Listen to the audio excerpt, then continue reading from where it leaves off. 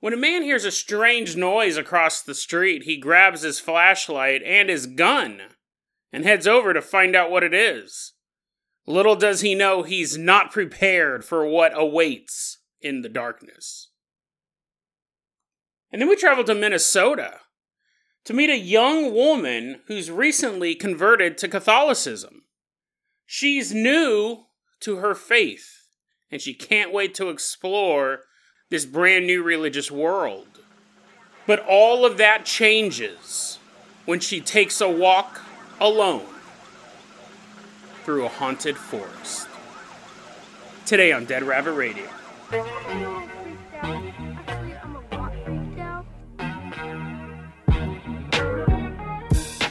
Hey everyone, welcome back to another episode of Dead Rabbit Radio. I'm your host, Jason Gartman here. I'm having a great day. I hope you guys are having a great day too. I hope you guys are having tons of fun doing whatever you're doing. We got a lot of stuff to cover today. So first off, running into Dead Rabbit Command is one of our latest Dead Rabbit Radio contributors, financial contributors, donators is probably a more normal word to use.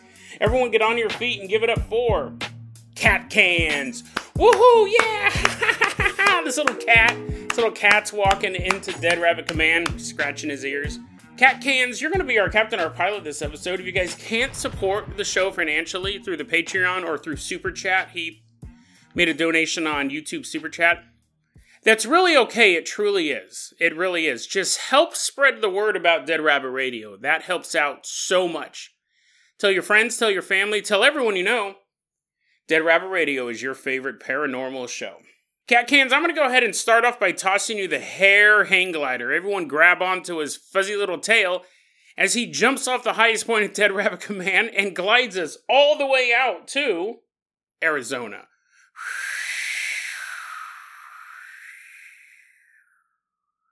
We're headed out to Arizona. Specifically, we're headed out to Kingman, Arizona. It's July 1996. And it's late night. It's late at night. We're walking around this town. Now, specifically, it's like near Kingman, Arizona. They're actually building this new neighborhood in the area. So, if you've ever been to something like this, we used to hang out in these all the time when we were teenagers and in college. We would drive around empty construction sites or like half-built neighborhoods, you could say. And we didn't go out there to like drink or, to like have sex on dirty mattresses. No, we weren't that cool. We were out there hunting ghosts in abandoned subdivisions. You're like, wait a second, Jason, why are you hunting for ghosts in newly constructed neighborhoods? Shouldn't you be going to like the spookiest houses? Technically, yes, but we had like Orangevale Citrus Heights was such a crazy place in the fact that it was basically these suburbs were just spilling out from the city of Sacramento proper. I spent most of my time in Orangevale Citrus Heights, and even when I was growing up in my relatively short lifespan of 46 years, I grew up remembering just orange groves, trees of oranges, or what they call orange trees, I think would be, again, the way a human would call them. Orange trees would go as far as the eye can see, and then they got cut down and they put up these new homes. But that still doesn't... Jason, still, why are you looking for ghosts? Yeah, we get it. Time marches on, neighborhoods, trees get cut down and turned into neighborhoods. Why are you ghost hunting in being constructed suburban neighborhoods? Well, I will tell this story. I have actually told this story twice on the podcast before, and twice I have edited it out. I have taken it out. First time I recorded it, I go, this story makes somebody very close to me look really like a really awful person. And then the second, so I took it out. I took it out, and then maybe a couple hundred episodes later, I recorded it again, and I remember I mentioned it to someone that I know personally, and they were like, don't put that in the episode. That sounds terrible. And me, as your friend, to kind of think less of this person who's close to you. So I'm going to try to tell this story one more time, but I'm not going to reveal who the person is. I will reveal that this person has passed away. So don't go trying to dox any of my friends or me. I had nothing to do with this story. But I had a close friend and or relative or an acquaintance, you'll never know, you'll never be able to guess from these context clues. Someone that I knew, we're going to go ahead and call him Mark. Totally made up name. Mark worked at a construction company and for his entire life. Eventually he ended up retiring. You're scribbling this down. You're like, okay, let's figure this out. He worked for a construction company his entire life. He moved up through the ranks of it. He ended up becoming a foreman. So when he retired, he got a really, really sweet retirement. Like, he did the full, work 20, 30 years, and then he didn't have to do nothing but repair cars and watch television the rest of his life off of his retirement. But when he was still just a lowly bulldoze driver guy, I don't know why I'm having such a hard time. A bulldoze driver guy? What does that even mean? My brain's not working today. I don't know why. But Mark drove a bulldozer, and they were on this construction site in Orangevale. And while they were moving all this stuff around, digging up this earth to build this new subdivision, they came across bones. Human bones. And apparently, I was told this story directly by Mark, decades after it happened. Apparently, they found human bones and other things, artifacts nearby, that would make anyone, even with just a passing knowledge, and definitely an anthropologist or an archaeologist, go, this work site is a Indian burial ground. That's the term they used back then. That's the term he used. A Native American burial ground. And the rule was, this is in California, you scribble down another note, the rule was that obviously if you uncovered human remains, if you uncovered proof that you were currently in construction above a Native American site, you had to stop construction immediately. You had to call, I think, the state, and they sent out archaeologists and anthropologists, and they'd study the place, and they would do what they could to try to remove the bones. But if this place was too sacred or notable, then you just couldn't build there. That was the most extreme example. Generally, they would come, they would study the area, they would remove the artifacts most of the time, put them in a museum, because the land has been purchased by this private developer at this point.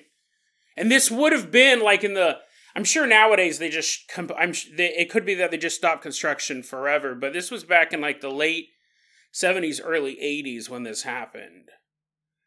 So, at the very least, construction was going to stop in this neighborhood for 6 months to a year. At the very least.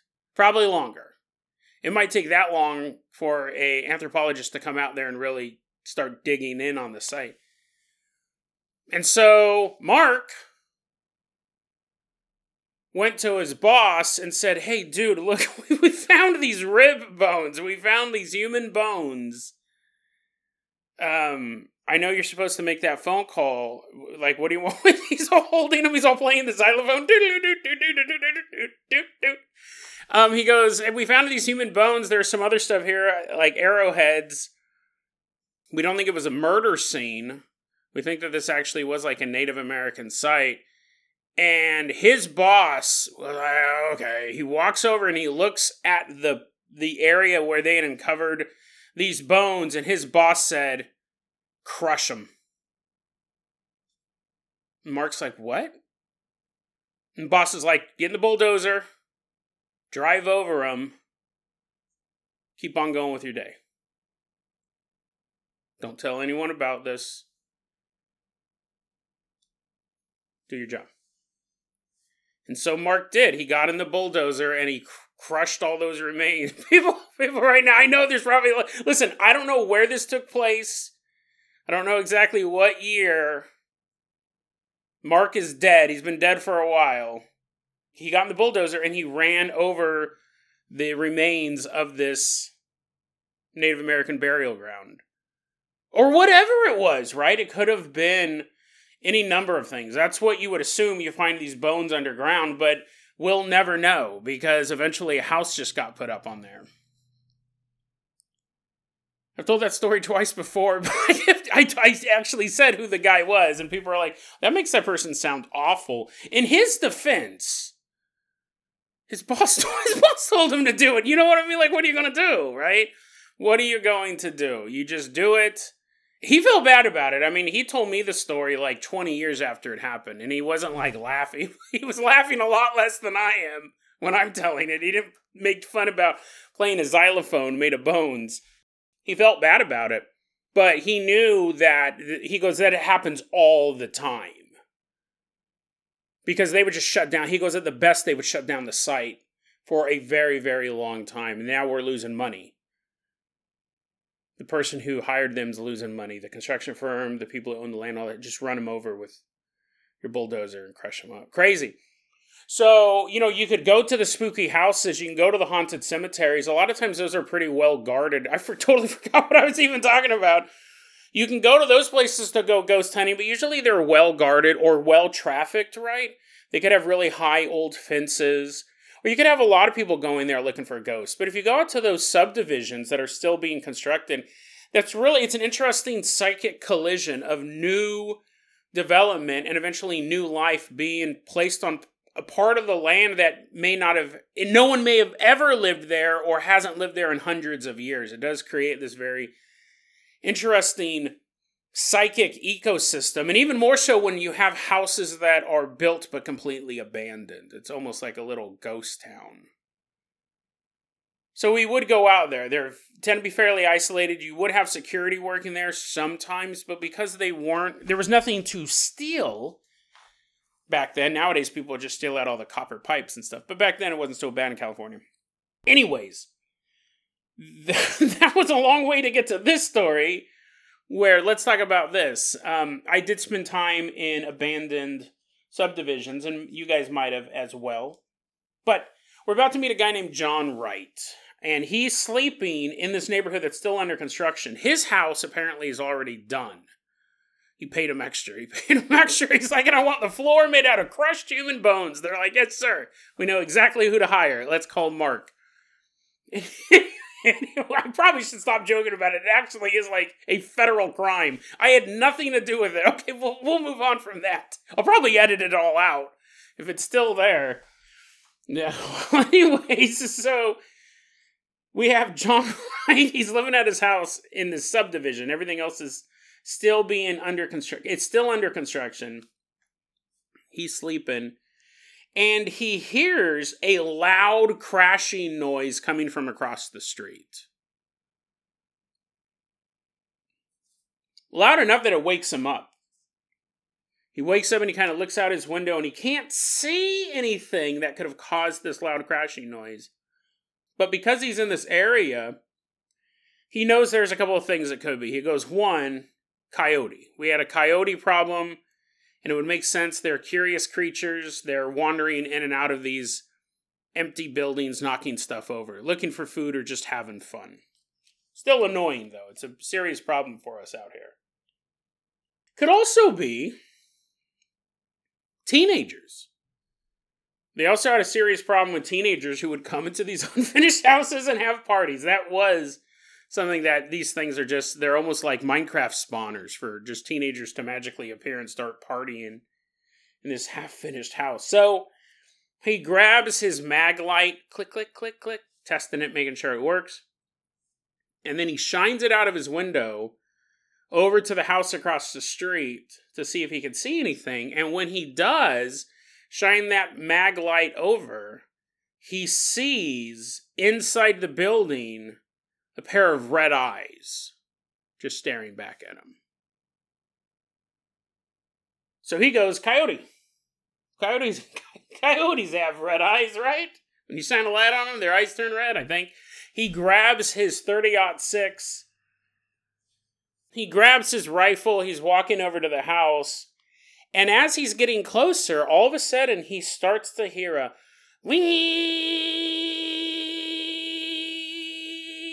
a very loud mechanical whirling sound. You're like, Jason, just read the description. Quit making these irritating.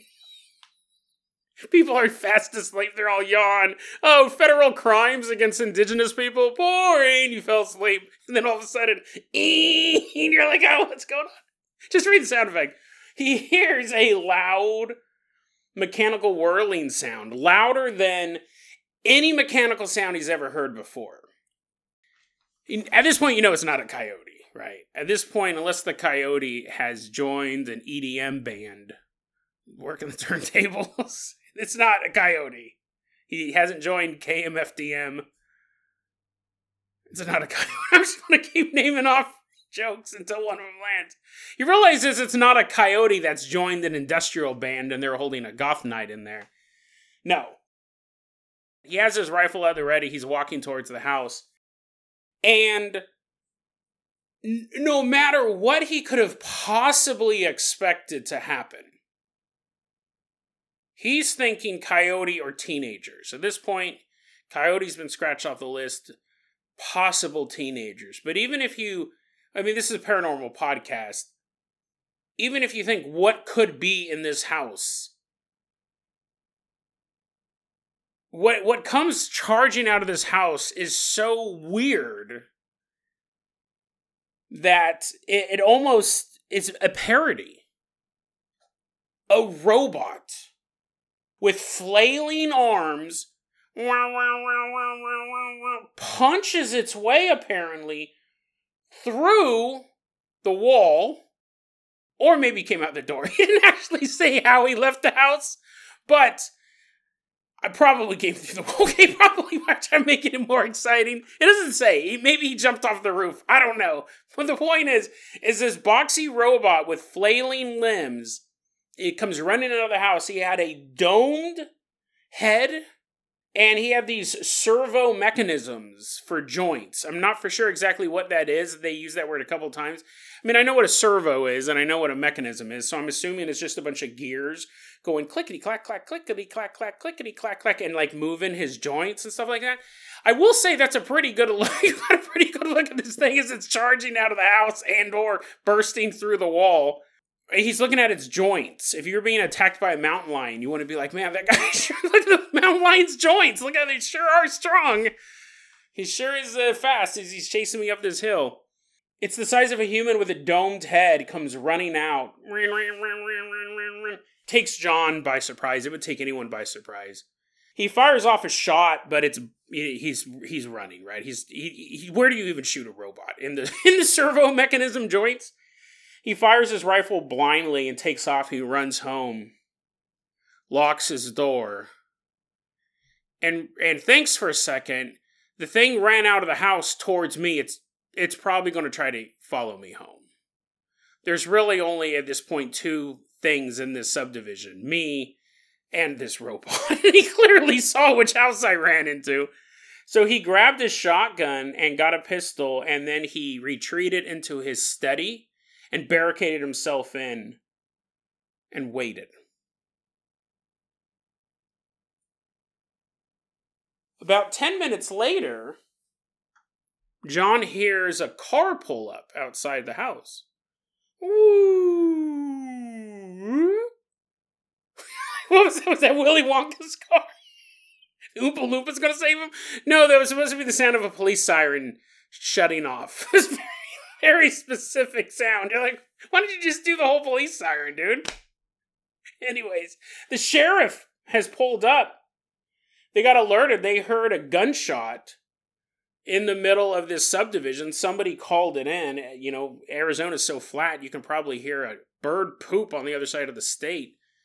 Someone calls in the gunshot, and sheriff pulled up, and John comes out and says, I'm just going to be totally honest with you. A robot attacked me. Like he wasn't trying to hide it.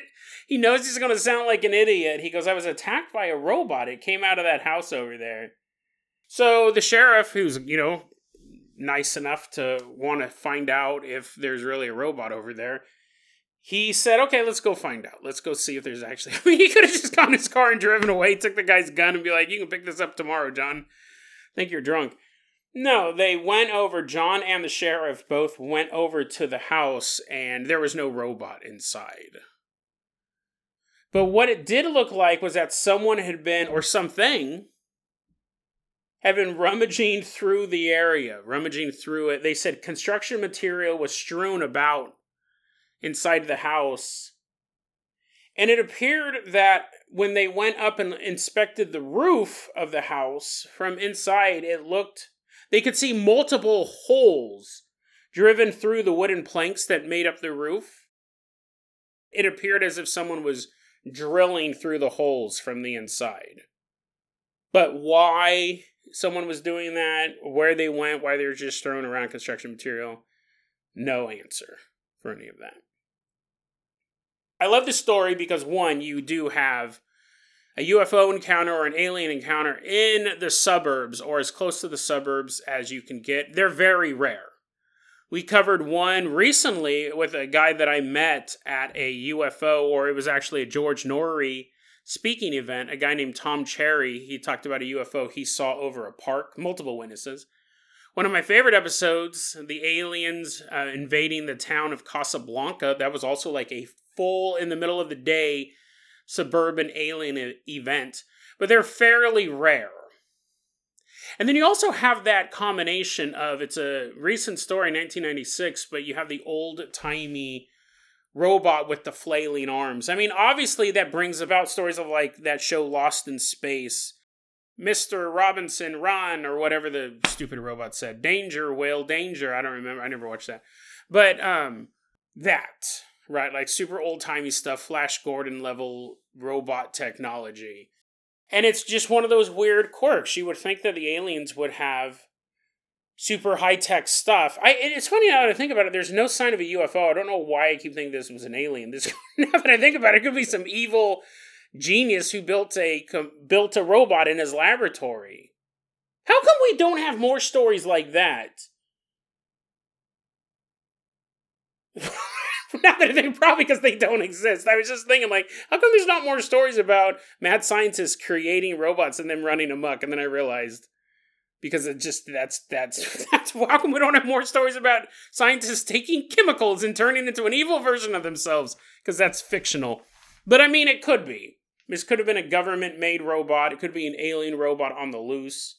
It could be an interdimensional robot. Who knows? But it's a bizarre little story. And I think, again, it shows that if you have that thirst to experience the paranormal, and I see a lot of people post about that online, even talk to me about how much they want to experience something paranormal, you never know what you're going to get.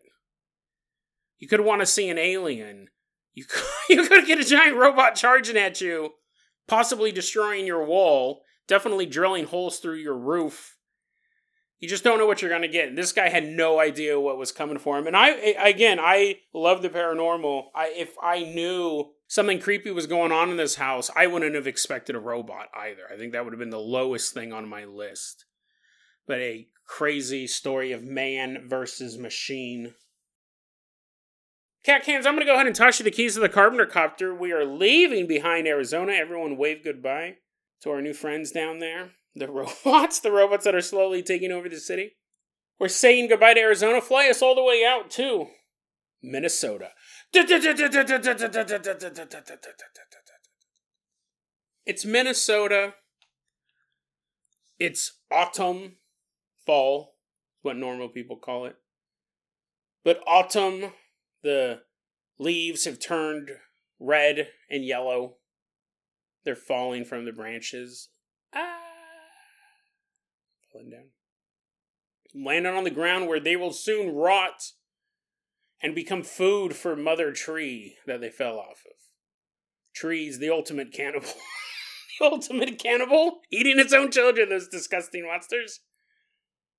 It's a Saturday. It's a Saturday when all of these tree babies are dying horrible deaths. And we're about to meet this young woman. We don't have an exact year. We don't have an exact name for her either, but we're going to call her Molly.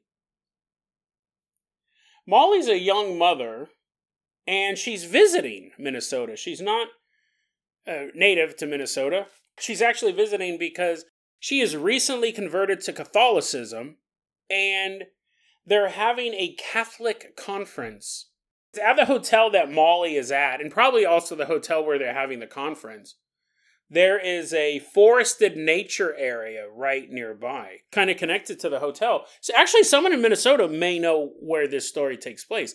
It wouldn't be too hard to find out, like, what hotels have Catholic conferences during the fall and are near a forest. I'd be curious, because this would be one of those stories that you should spend more time researching this than trying to find out who Mark was. This is a story that, if this story is true, this forest is someplace you do not want to go. This is a negatively charged area. I'd be really curious if one of you guys can figure this out. It's a hotel that's next to or part of this forested nature area. And Molly, during a break in the conference, she decides to go for a walk around the winding paths through this forested area. She goes, it wasn't in the middle of nowhere. She goes, there was a lot of other people walking around. There were families out, people in the area, people who were there for the conference, people who were just staying at the hotel. It wasn't isolated. It was a beautiful trail. Winding trails that you could just kind of lose yourself in. Molly walks for a bit, and then she takes a seat, and she's just sitting there on this path, on a rock, right? She's not sitting on the dirt, probably a bench even. And the sun begins to set. She's sitting there, she's just contemplating her life up till now and what her future may be, and just finding the peace in her heart. And as the sun starts to set, she's like, okay, I should get back to my room, some late night conferencing maybe. And Molly said when she got up off the bench or the rock, wherever she was seated, when she stood up, she realized that the forest was silent. No families, no people, no birds, no bugs. Nothing made a sound in her immediate vicinity. And she begins to feel like she's being watched. She kind of looks around. She doesn't immediately see anything that could be giving her that sensation that she's being watched, but it's more than just that. She feels like she's being hunted. It's not just eyes staring at her from an unknown location. Whatever is looking at her wants her. For whatever reason, she doesn't know, but she is prey to this thing. And so she just begins to walk back along this path, back towards the hotel, and she begins to pray. That's when she begins to hear the sound of something moving towards her. And she turns and she looks in the direction where she hears the sound coming from. And a couple feet behind her, but alongside of her. So she's on the path, and then there's the grass off the path. She hears the sound, she turns and she looks, and she said the grass was parting. Some invisible force was moving the grass as if someone was walking next to her a couple feet behind.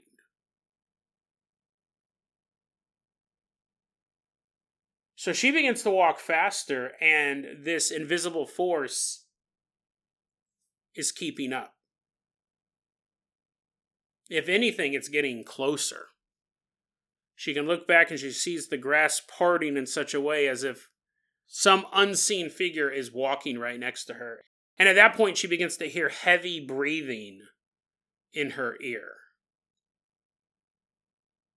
She continues to walk in the direction that she knows the hotel is in. And when she was sitting down, she may have been in a quieter area. Now that she's even closer to the hotel, remember, the sun has just begun to set. It is not late at night. Now that she's even closer to the hotel than she was, there's no one around. She does not see another traveler on the trails, even though there should be. She's the only one, and she goes the walk to the hotel. Even though I took a wandering path headed out in the one direction on my lazy walk through this forested area, I took my time. The fast walk back to the hotel seemed to last ages. It lasted far longer than the journey out, when I was purposely taking my time and literally stopping to smell the roses type of situation. She eventually, though, gets to the hotel. She stops hearing the heavy breathing. She stops feeling this force behind her. She goes up into her room, and she's shaken up over the whole thing.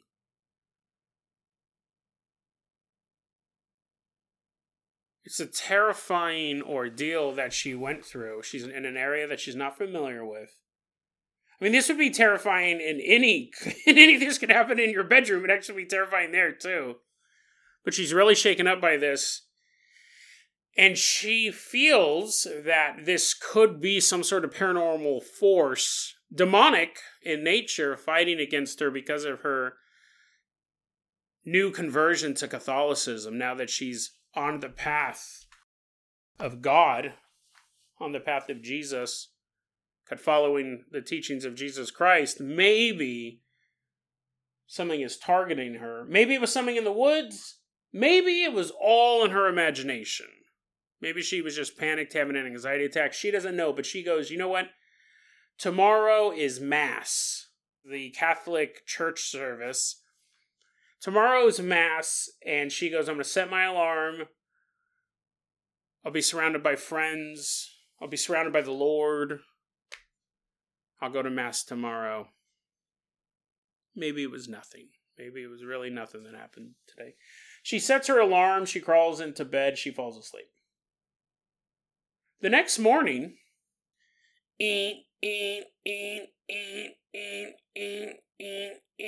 Molly's alarm goes off. Molly's alarm goes off. She's like, huh, what?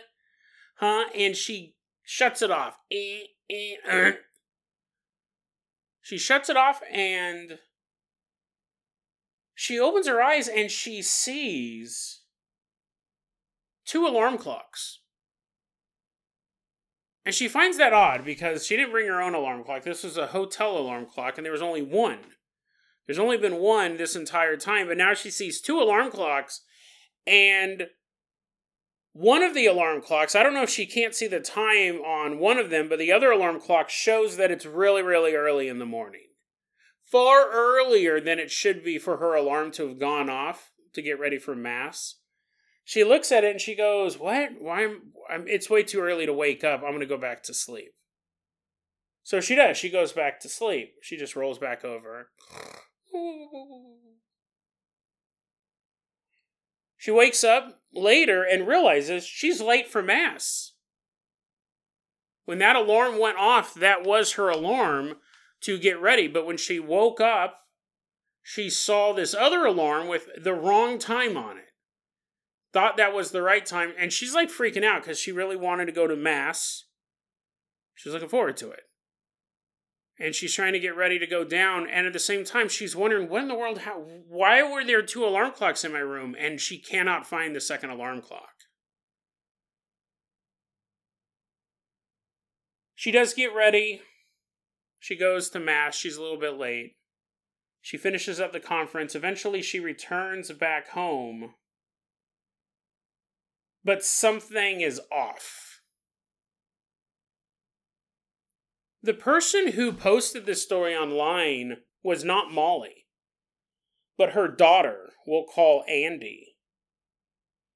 Andy said, my mom went to this conference. She was a recently converted Catholic. She was super jazzed about the whole thing. She goes off. She comes back. She's very, very sullen. Withdrawn. Unlike my mom. She's not like this typically. And she goes, after this conference, my mom would just sit there and she'd stare out the window. And occasionally she'd start praying to herself, or praying to God, technically, but, just like kind of mumbling in the corner, praying. And when Andy asked her Mom, what's the matter? Like, why? It's such a weird personality change. Like, what happened to you at that conference? And Molly would just say, nothing happened. Everything's fine. But Andy recognized that pain in Molly's eyes when she prayed, like it looked like it hurt her to say these prayers. And Andy's taken all this in, and she realizes her mom's struggling with something really, really deep.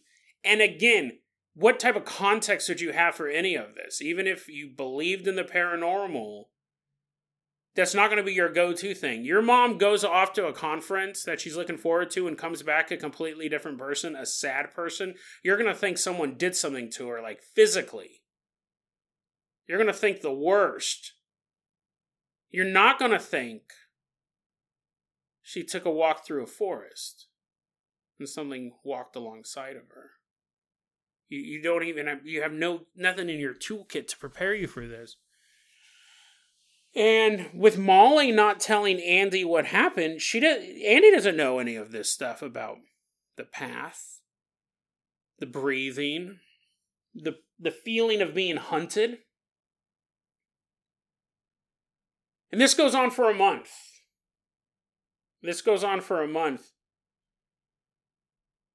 And then Molly finally says, Andy, I don't know how any of this is connected, but you're right. Something happened to me at that conference, and I don't know what it was. And she tells Andy about what happened on the path through the forested area outside the hotel. Tells her about the second alarm clock, tells her about missing mass. And since then, I haven't been able to pray. Well, I can pray, but when I pray, I see visions. Not holy visions, not visions of peace and love. I see obscene things. I see deeply depraved sexual images in my head, and I get vulgar thoughts. While I'm praying, I'm just trying to talk to the Lord. These images fill my head, and it disgusts me. It tears at me. It hurts so much. It made me ashamed to pray. Because I didn't want those thoughts. I wanted to talk to God, but I was too ashamed to.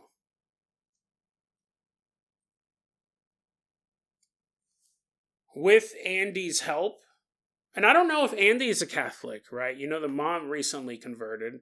I don't think Andy's like 7 or 8. She's older in this story. But, obviously you'd be like, you need to talk to a priest. Even if you weren't a Catholic.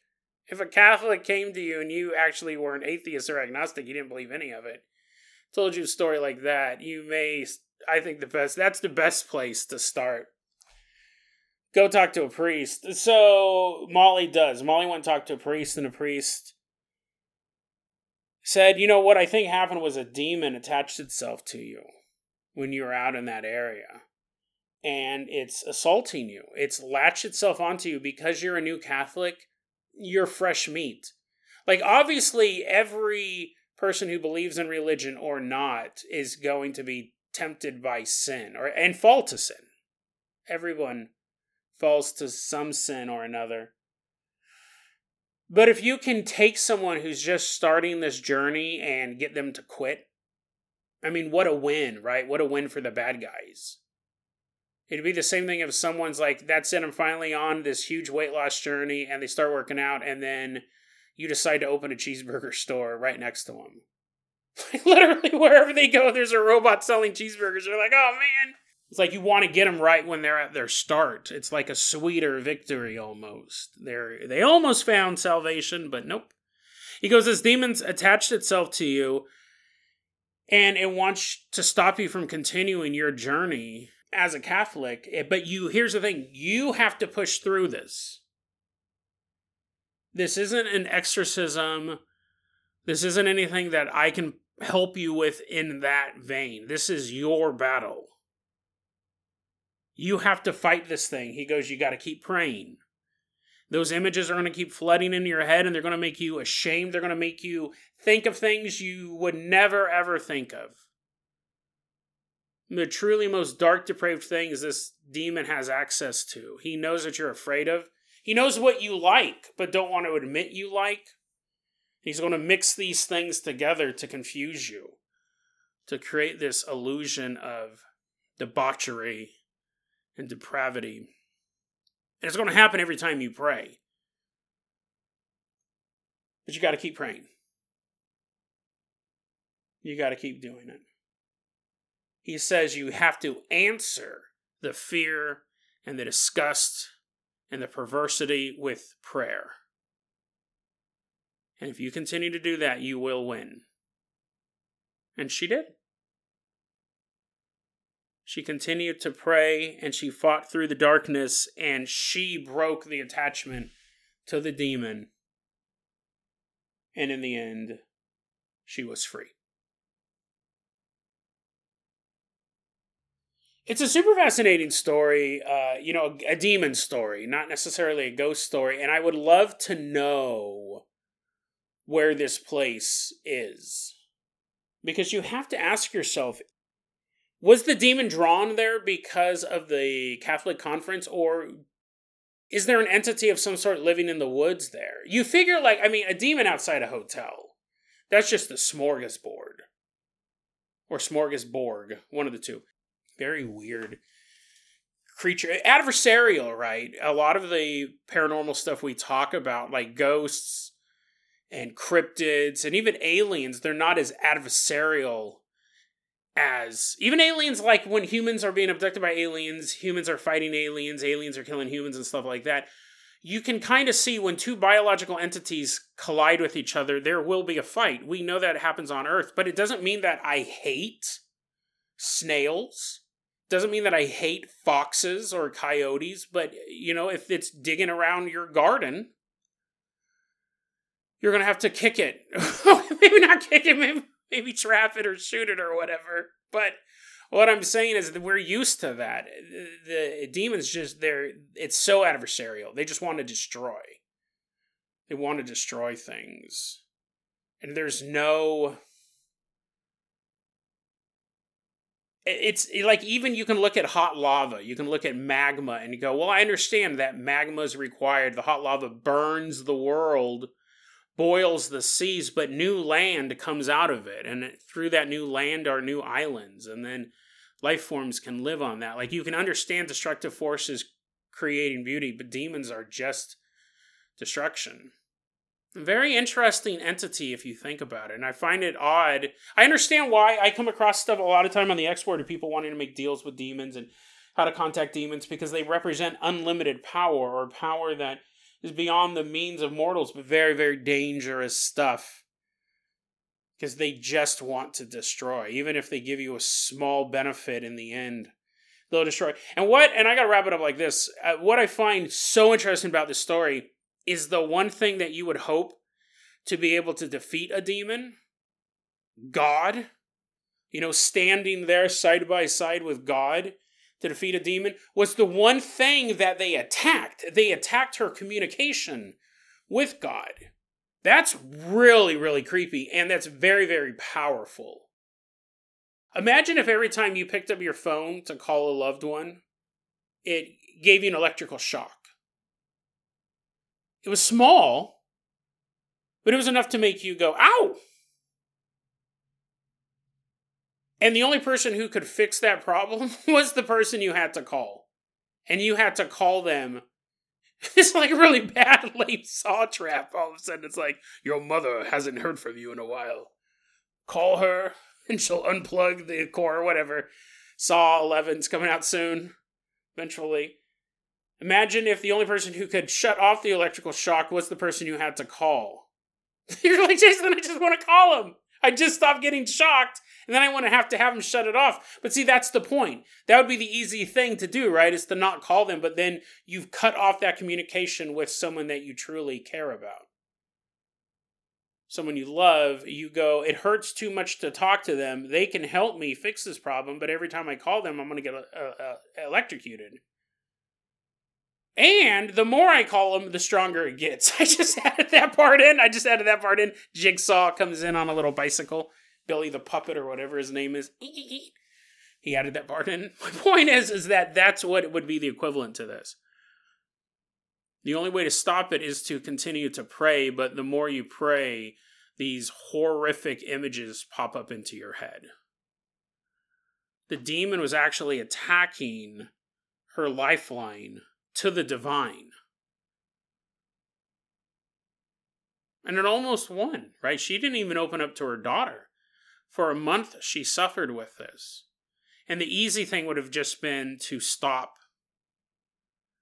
going to mass and not mention anything to her daughter and slowly just move on. And then in a year or two, she probably would have thought it was all in her head anyways, and Catholicism was some goofy religion. What does it matter? I'm just going to live my life.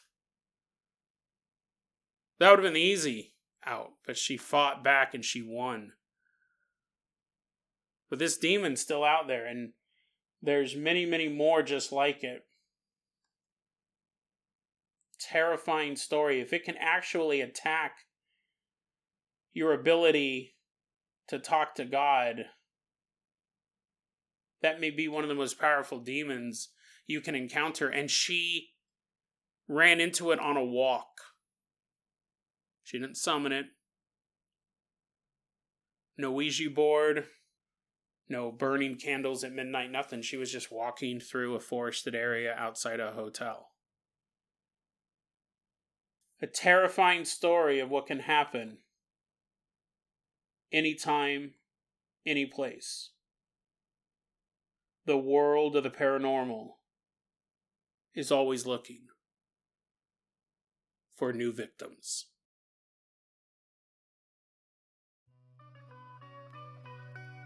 DeadRabbitRadio@gmail.com is going to be our email address. You can also hit us up at Facebook.com/DeadRabbitRadio. TikTok is @DeadRabbitRadio. Dead Rabbit Radio is the daily paranormal conspiracy and true crime podcast. You don't have to listen to it every day, but I'm glad you listened to it today. Have a great one, guys.